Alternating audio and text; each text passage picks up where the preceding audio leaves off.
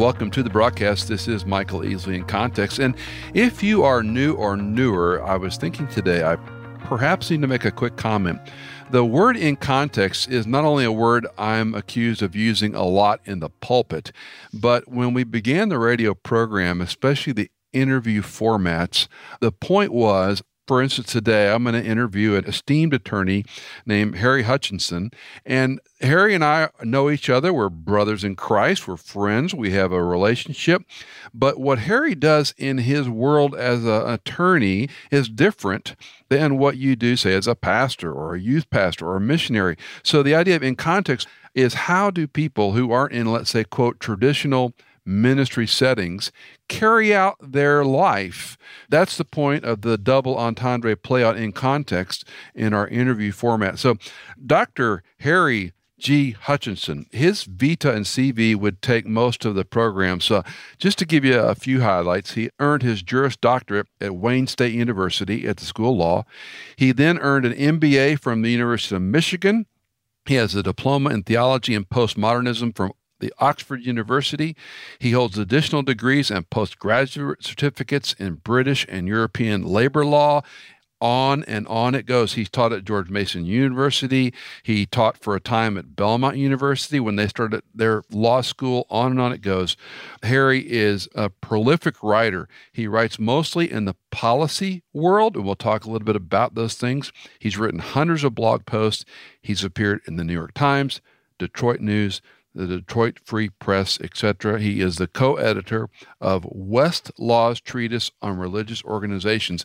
And Harry's dropped a new book, and I'm so excited about this book, Requiem for Reality. Requiem for Reality, Simon & Schuster. It's about to come out now. Can we pre-purchase it, Harry? Absolutely. So it's available on Amazon, Barnes & Noble, Books A Million, and a number of other venues.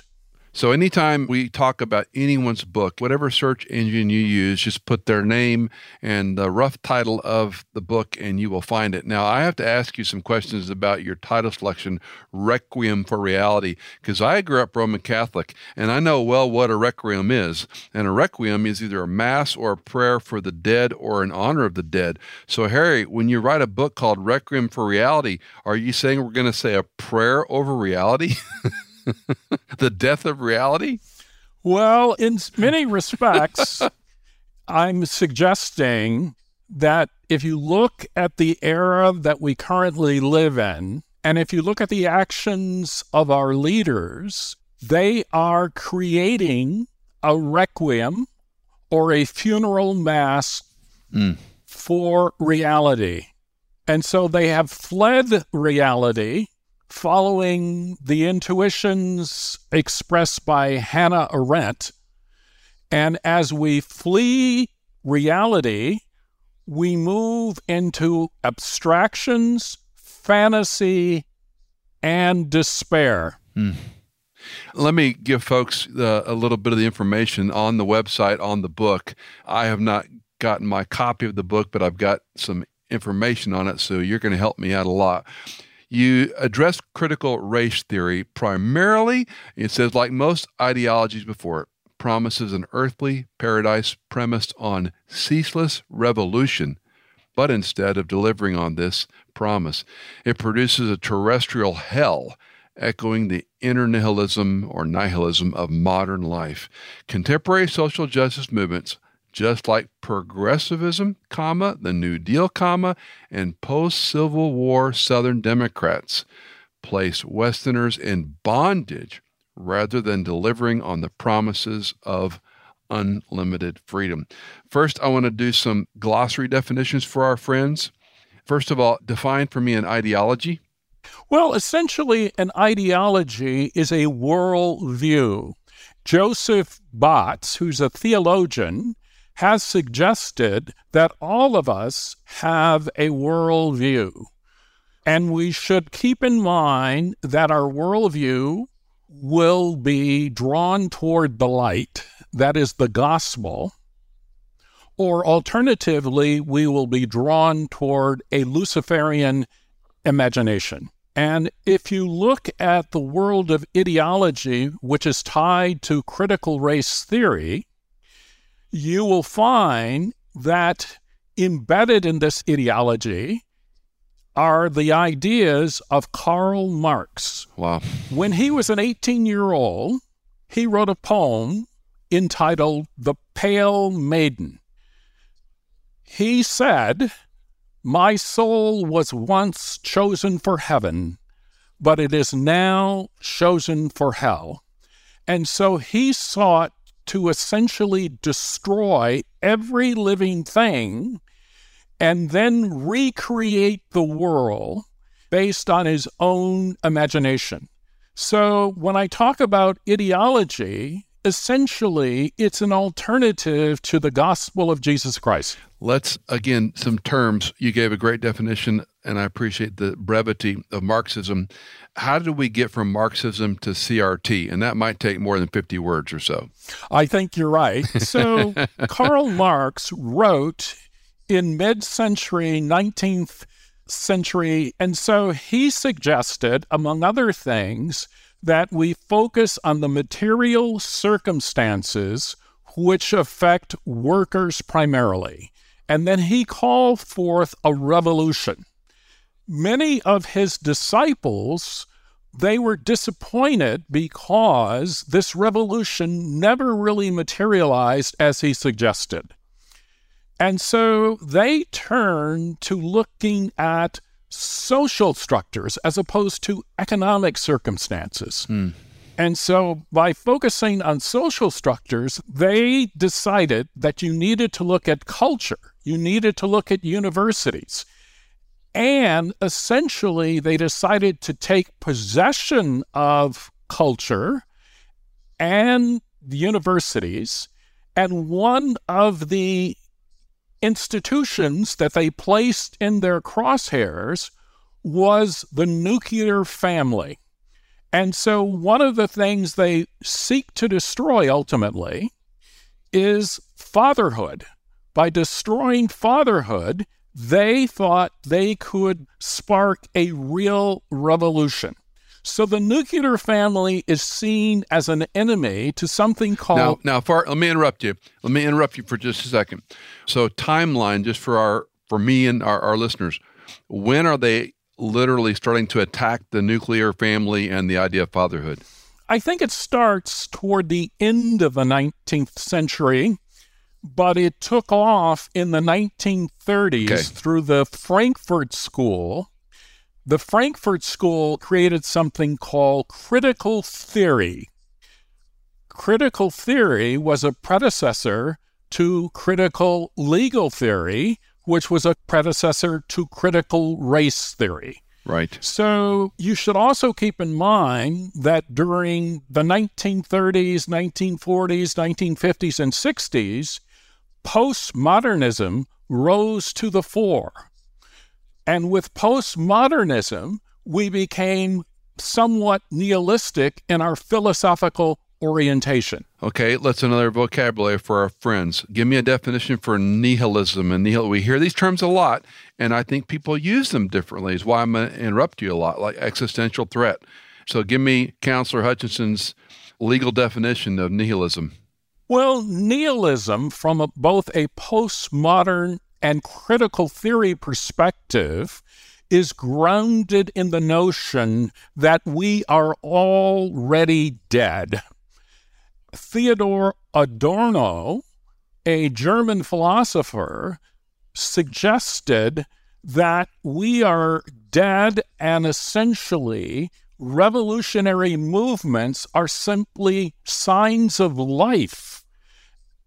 But he then concludes that virtually every ideology leads to death, and then it leads ultimately to the death of individuals. Theologian Connor Sweeney argues that modern nihilism is now incorporated in modern liberalism. And modern liberalism, in Connor Sweeney's view, ultimately leads to death.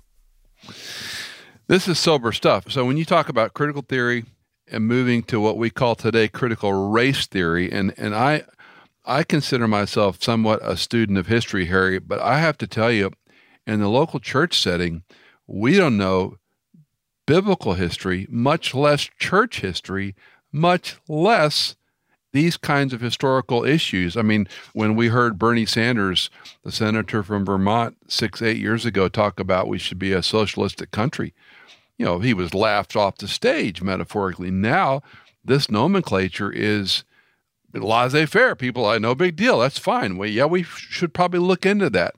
So at the rate of which this is not understood to a full acceptance by many in our American culture, I mean, what's happened, Harry? Why has this requiem happened so quickly? At least it feels quick. It feels like the scale has been fast here toward the end. And people are tossing these phrases around with a neutral or a positive spin. Very good question. And the answer is it's not new. These patterns, these ideas have been nested in universities over the last 40 to 50 years.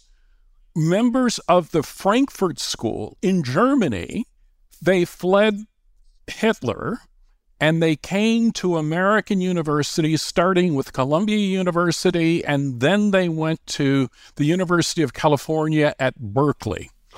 And so what we've had over the last 40 to 50, 60 years is a generation of academics. These academics have created acolytes, and they are teaching our children, including our Christian children. And so now revolution, critical race theory, is now on the tip of the tongue of virtually every educated person. And it has invaded corporations, it's invaded churches, and it's invaded universities and the United States government. The Biden administration is committed to critical race theory, and they have referenced what is called the Abolitionist Teaching Network, which is working on eliminating the spirit murder of African American children. But this is never going to be talked about in so-called mainstream media or social media. Talk to me about cultural Marxism, critical theory, and where we are today with how again, I know I don't want to be stereotypical in these discussions, but when you think of the average American hearing those terms in a neutral or positive-leaning light, Harry, what are they hearing and why are they believing it? Well, in part, they're believing it because the critical theorists have done a fantastic job of focusing on victims and victimology. I would argue that critical race theory has borrowed its focus on victims and concern for victims from Christianity itself. Indeed, I argue that critical race theory can be collapsed into a religious sense. And I would argue that critical race theorists are simply neo-pagan Puritans. Wow. Basically, they are looking for perfection in human life. And so you see a number of Christian leaders, Jamar Tisby, Chautauqua Walker Barnes, Beth Moore, all of these individuals, the Southern Baptist Convention, they are embracing many of these ideas. They are mainstreaming this in our churches. They're mainstreaming them in Christian colleges. They're mainstreaming them at Baylor University, a nominally Baptist institution. So all of these ideas have now been exposed to our children, and essentially the mainstream media actually denies that critical race theory is being taught in our schools. This is nonsense, and the election in Virginia in 2021 was proof that the parents are beginning to get engaged, and in my opinion, they need to get even more engaged, whether they're Christian or not. If you believe in truth, if you believe in reality, you need to get engaged. You know, I've said from the pulpit of the church I serve, as well as on the different broadcasts we have, Harry, I've never used the word evil more in the 42 years I have been, in some form of ministry as I have the last 2 years. There seems to be no explanation for some of these movements. We had many, many friends who were in the public education system, and Cindy and I for years taught marriage and family and parenting seminars. And I pejoratively but truthfully say I quit teaching parenting seminars because I had to repent of everything I was saying because the audience could not stomach what we were trying to teach them, which was a biblical framework. And we always said, we had 4 children. You know our story. 3 of them are adopted. We always said each semester, sometimes each year, each semester, we evaluated the right school for the right child. I've gone on record now with not a lot of unhappy people, but quite a few saying, if your child's in public school, you're crazy. You need to be in a tutorial or a homeschool setting, and even some Christian schools I won't name. I have been so disappointed in the way they fumbled some of the aforementioned things we talked about briefly. It's like if you're going to pay $30,000 a year for a, quote, Christian education, and they're not going to give you a biblical theological worldview and teach you how to think critically and biblically, you need to get out of there. And if the parents don't know the curriculum, you need to get out of there. But it's the frog in the kettle, Harry. The church in America has become, they're cooked. I think you are precisely correct. And critical race theory is the gateway drug, if you will, to gender dysphoria. That is an explosive move that is affecting the church. You have pastors who are performing in drag. There's a pastor, Isaac Simmons, who claims that performing in drag essentially is the manifestation of Romans 12:2. That is, you are being transformed by the renewing of your mind by performing in drag. And so all of these movements are related, and they are grounded in a demonic foundation because, at least from my perspective, the man of lawlessness, to some extent, has indeed been released in our culture. Well, he certainly does have, even back in Job's era.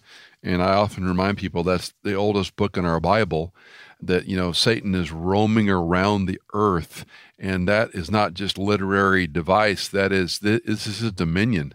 And he is roaming around on it. And God, in his great design, allows that, which gets us way off topic of your book.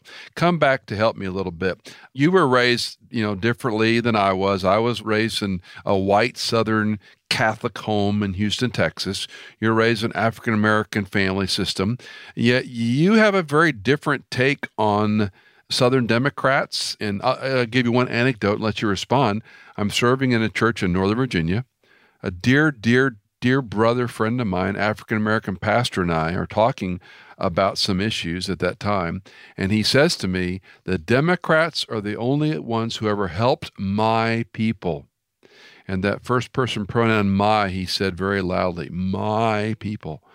And he talked about how Republican policies affected him negatively and Democratic policies affected him positively. And I remember trying to have a discussion without pulling the race card into this. And immediately he said to me, you grew up in a white man's system. And I said, I worked all through college. I worked all through seminary. I had no grants. I had no one gave me any money. I mowed yards. I painted. I worked on people's cars. No one gave me any money as a handout or a grant or free housing or a scholarship. And he said, but you were in the white man's system. And at that point, any smart white guy, I would say, keeps his mouth shut because you're going to be pummeled as a racist. And I'm going, no, this is a free market economy. Go out and get a job. How do you get money? You work. I never expected anyone to pay my way, Harry. But in his worldview, the Democrats were the only ones that ever helped my people. Well, I would say in response to that if I look at my family background, I would have been very sympathetic to that view, but for the fact that I studied economics. And when I looked at many of the policies enacted by the Democrats through the lens of economics, the lens of economics basically opened my eyes. So let me give you a real-world example.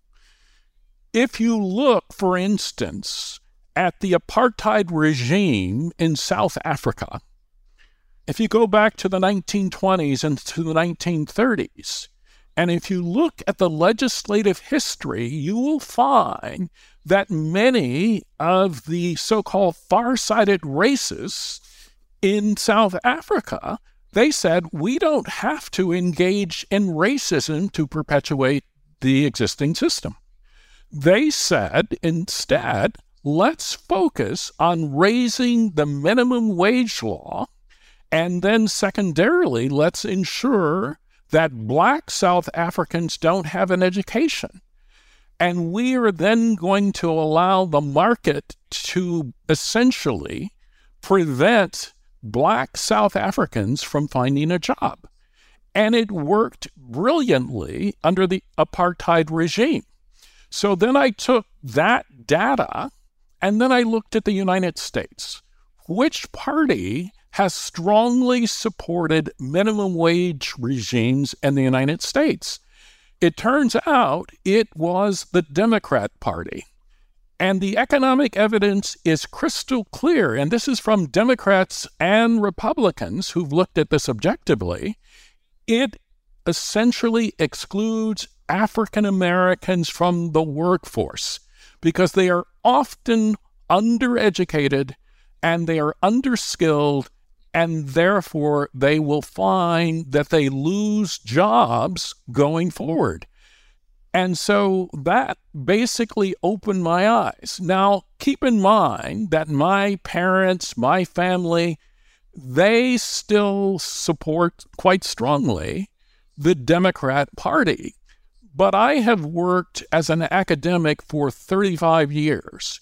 I've written more than 50 law review articles, many of them utilizing law and economics. And those articles demonstrate, I think, beyond question, that the Democrats have essentially engaged in a conspiracy to exclude African Americans from employment.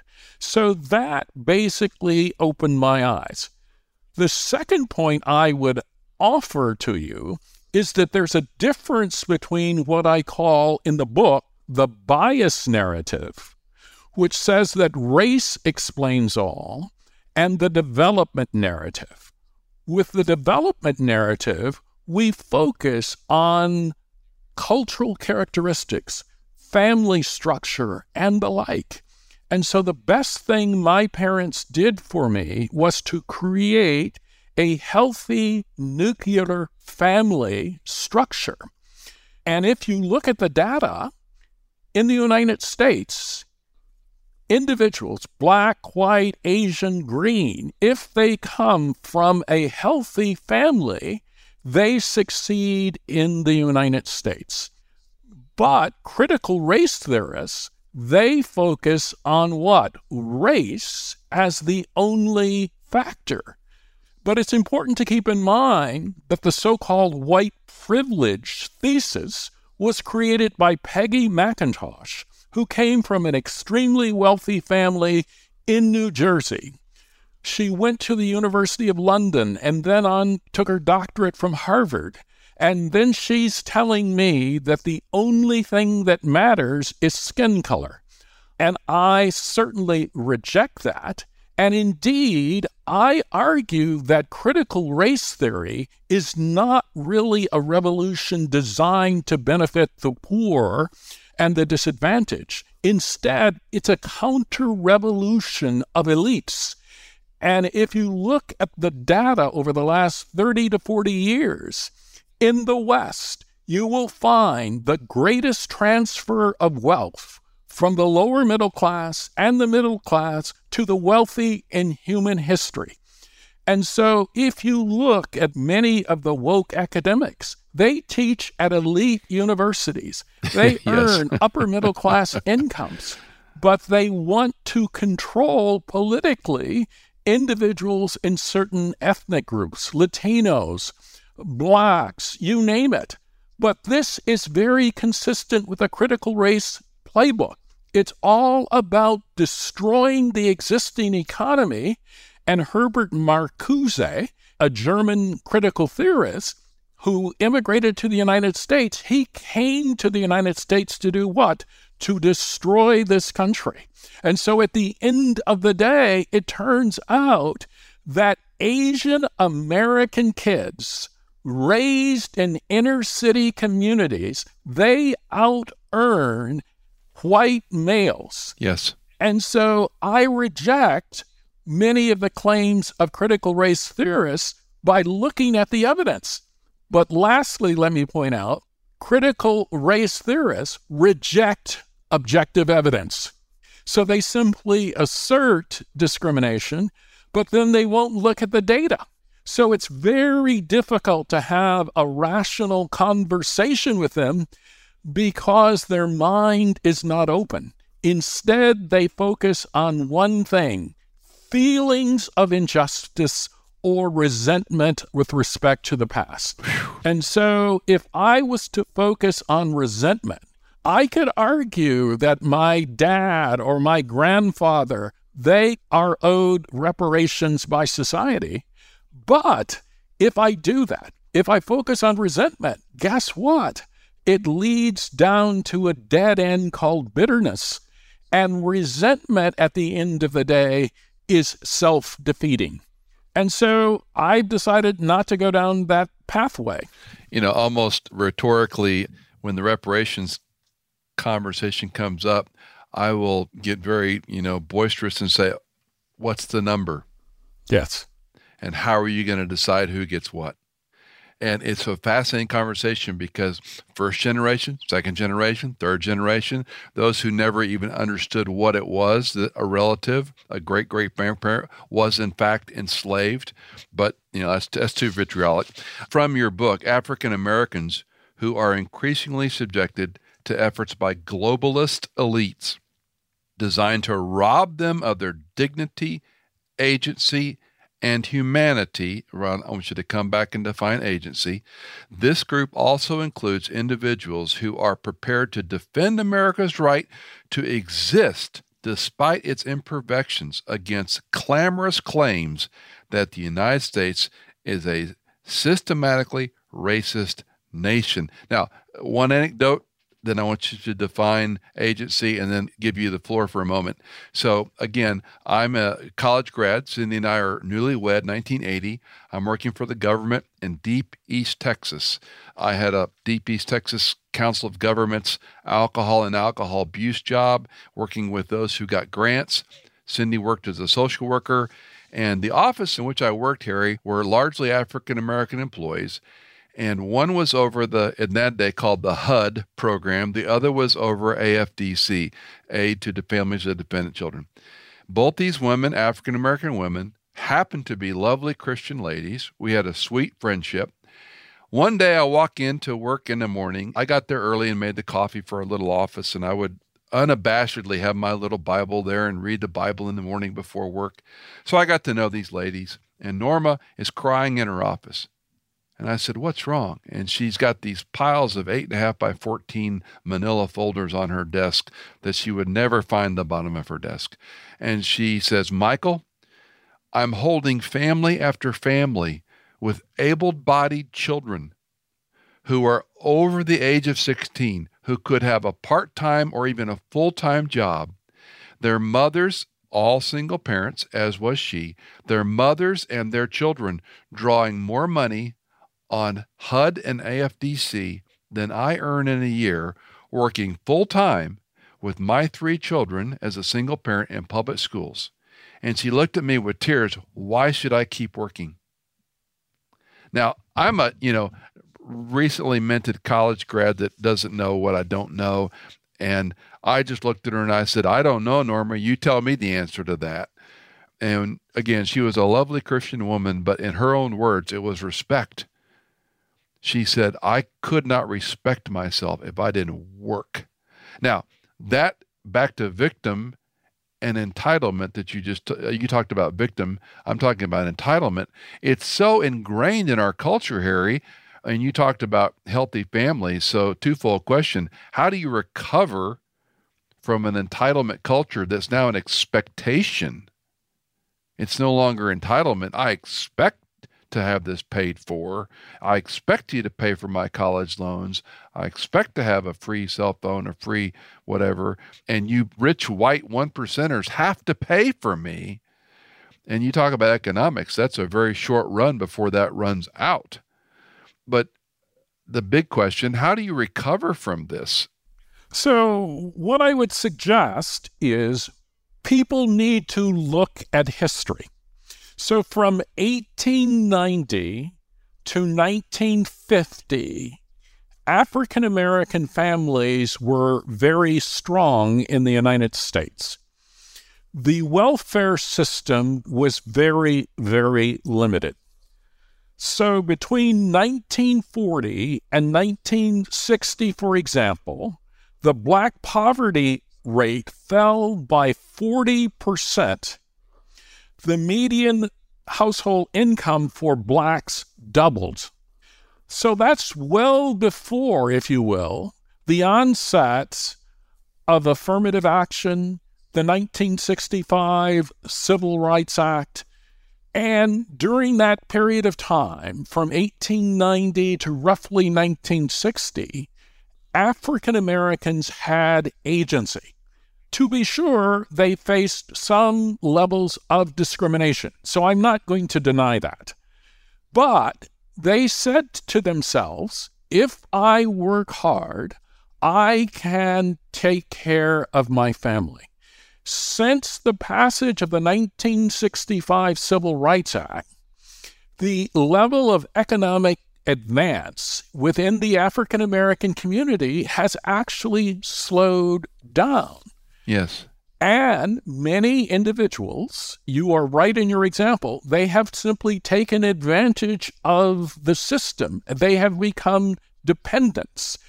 And by becoming a dependent, you are robbing yourself of agency, meaning that you cannot determine your own future. And so by contrast, if you look at Syrian Americans, if you look at Taiwanese Americans, if you look at Indonesian Americans, Filipino Americans, they all have higher test scores on standardized tests. They have higher incomes, lower incarceration rates, lower crime rates than white Americans. Yes. So that's an illustration, if you will, of agency. By contrast, if you look at, for instance, the state of Oregon, which is in a real mess right now, the governor of the state of Oregon signed a bill which no longer requires graduates to demonstrate competency in math, in reading, and in writing. And she argues that she is doing Blacks, Latinos, and Indigenous Americans a favor. Guess what? This means they become unemployable based on a progressive idea which has been in operation for decades. Progressives, I argue, at the end of the day, are among the most racist individuals in America, because their policies are poisonous. They're toxic for African Americans, and they are toxic for the entire country. And so some of this goes back to the Fabian Society in Great Britain, where the Fabians basically adopted many of the ideas of Karl Marx, but they recognized Great Britain wasn't ready for Karl Marx, so they softened it. And they basically moved toward a form of paternalism. And so they sought to eliminate the infirm.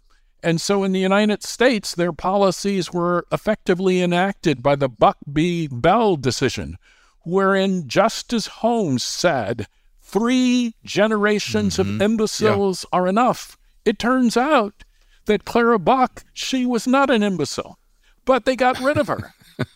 And now what are we doing in the United States? We are locating Planned Parenthood clinics in largely Black communities and Latino communities. And in fact, 50% or more of Planned Parenthood facilities are located in minority communities. So what are we doing? We are getting rid of those individuals. That's because they need help, Harry. Yes, and Margaret Sanger was there. They don't know anything about Sangster. They don't know anything about the founding of this. To provide help. Yeah. Okay, another anecdote. You and I both lived in D.C. and Northern Virginia for many years when the church I served was on an area of Northern Virginia just outside the Beltway. And there was a street called Little River Turnpike. You probably drove on that occasionally. Little River Turnpike was, for all intents and purposes, a pretty rundown, ramshackled set of strip malls.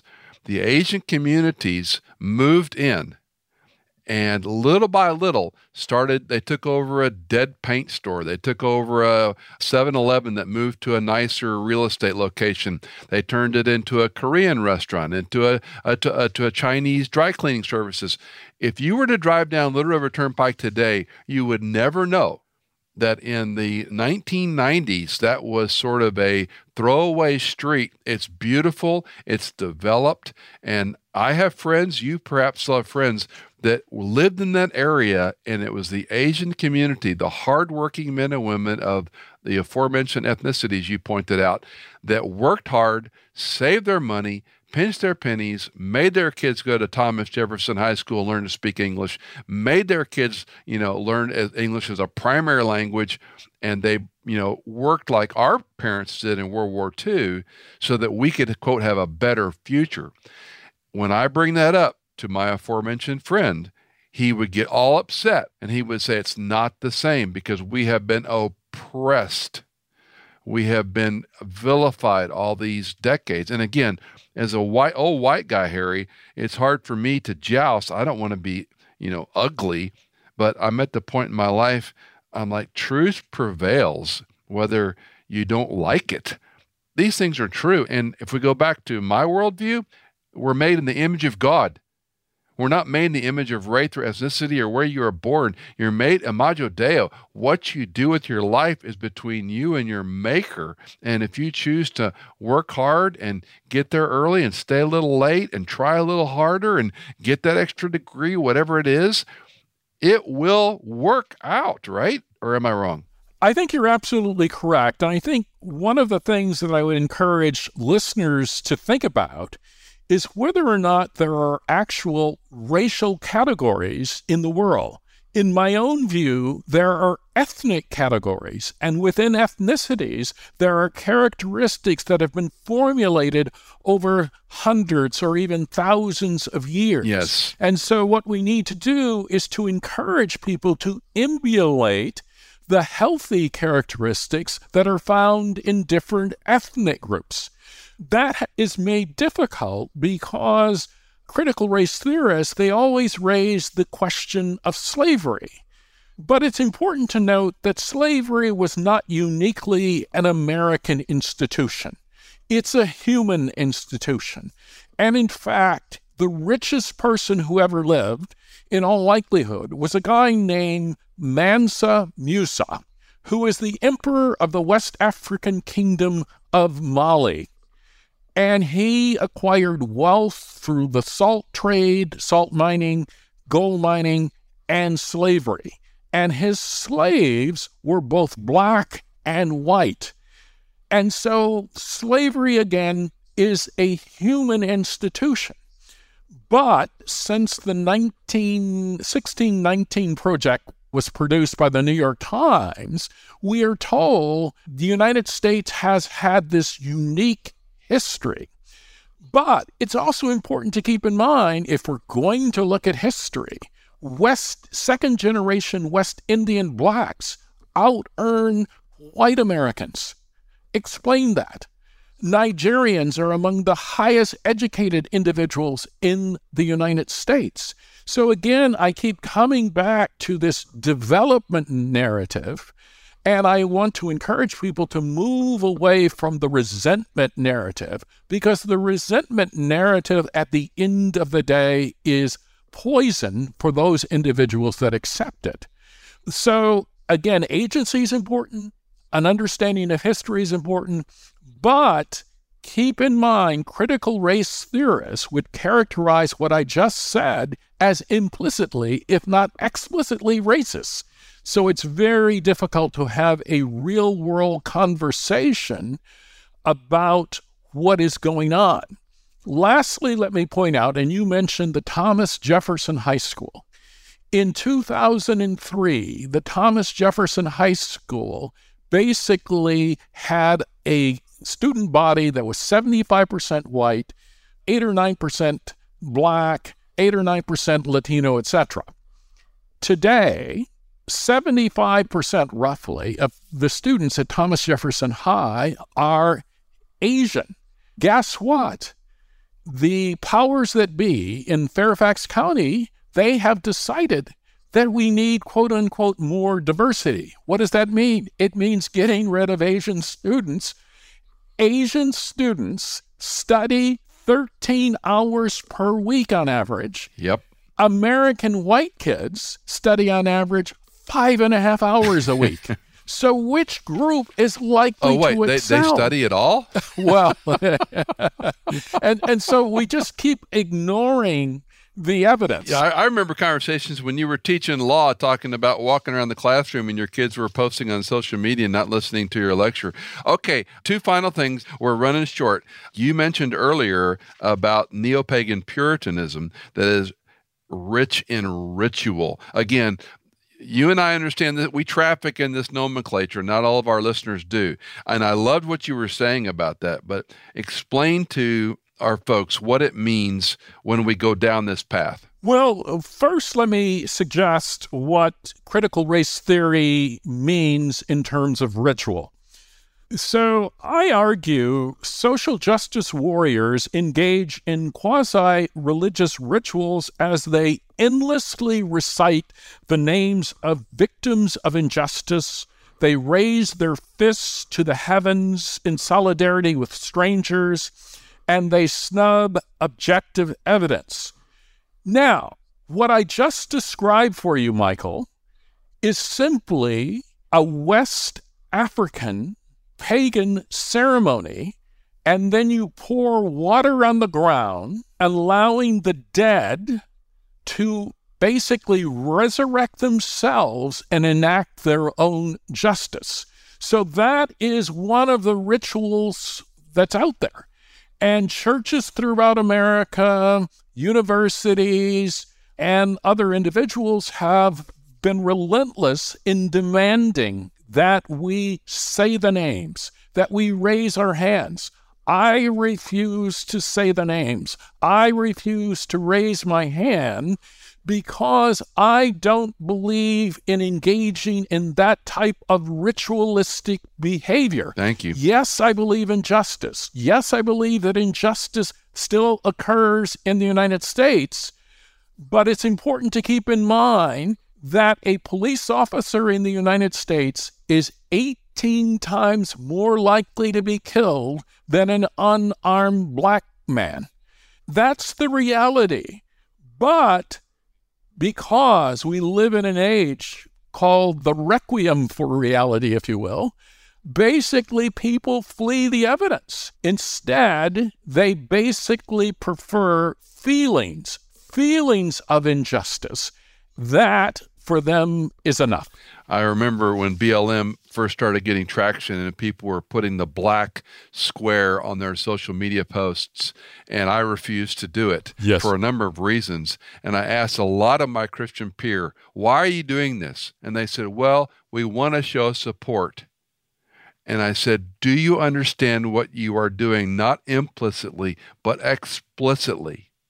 Because man was made in the image of God. It doesn't, and I so appreciate your clarification, because I've said this forever, but I'm just a hack theologian preacher. Ethnicity, not race, is the issue. And Christ said, make disciples of all ethnos. He didn't differentiate one race or two races. But, okay, last question, counselor. Give us some hope and help and encouragement. How do you recover? How do we recover from this family system you mentioned, that where the father is vilified and out of the picture?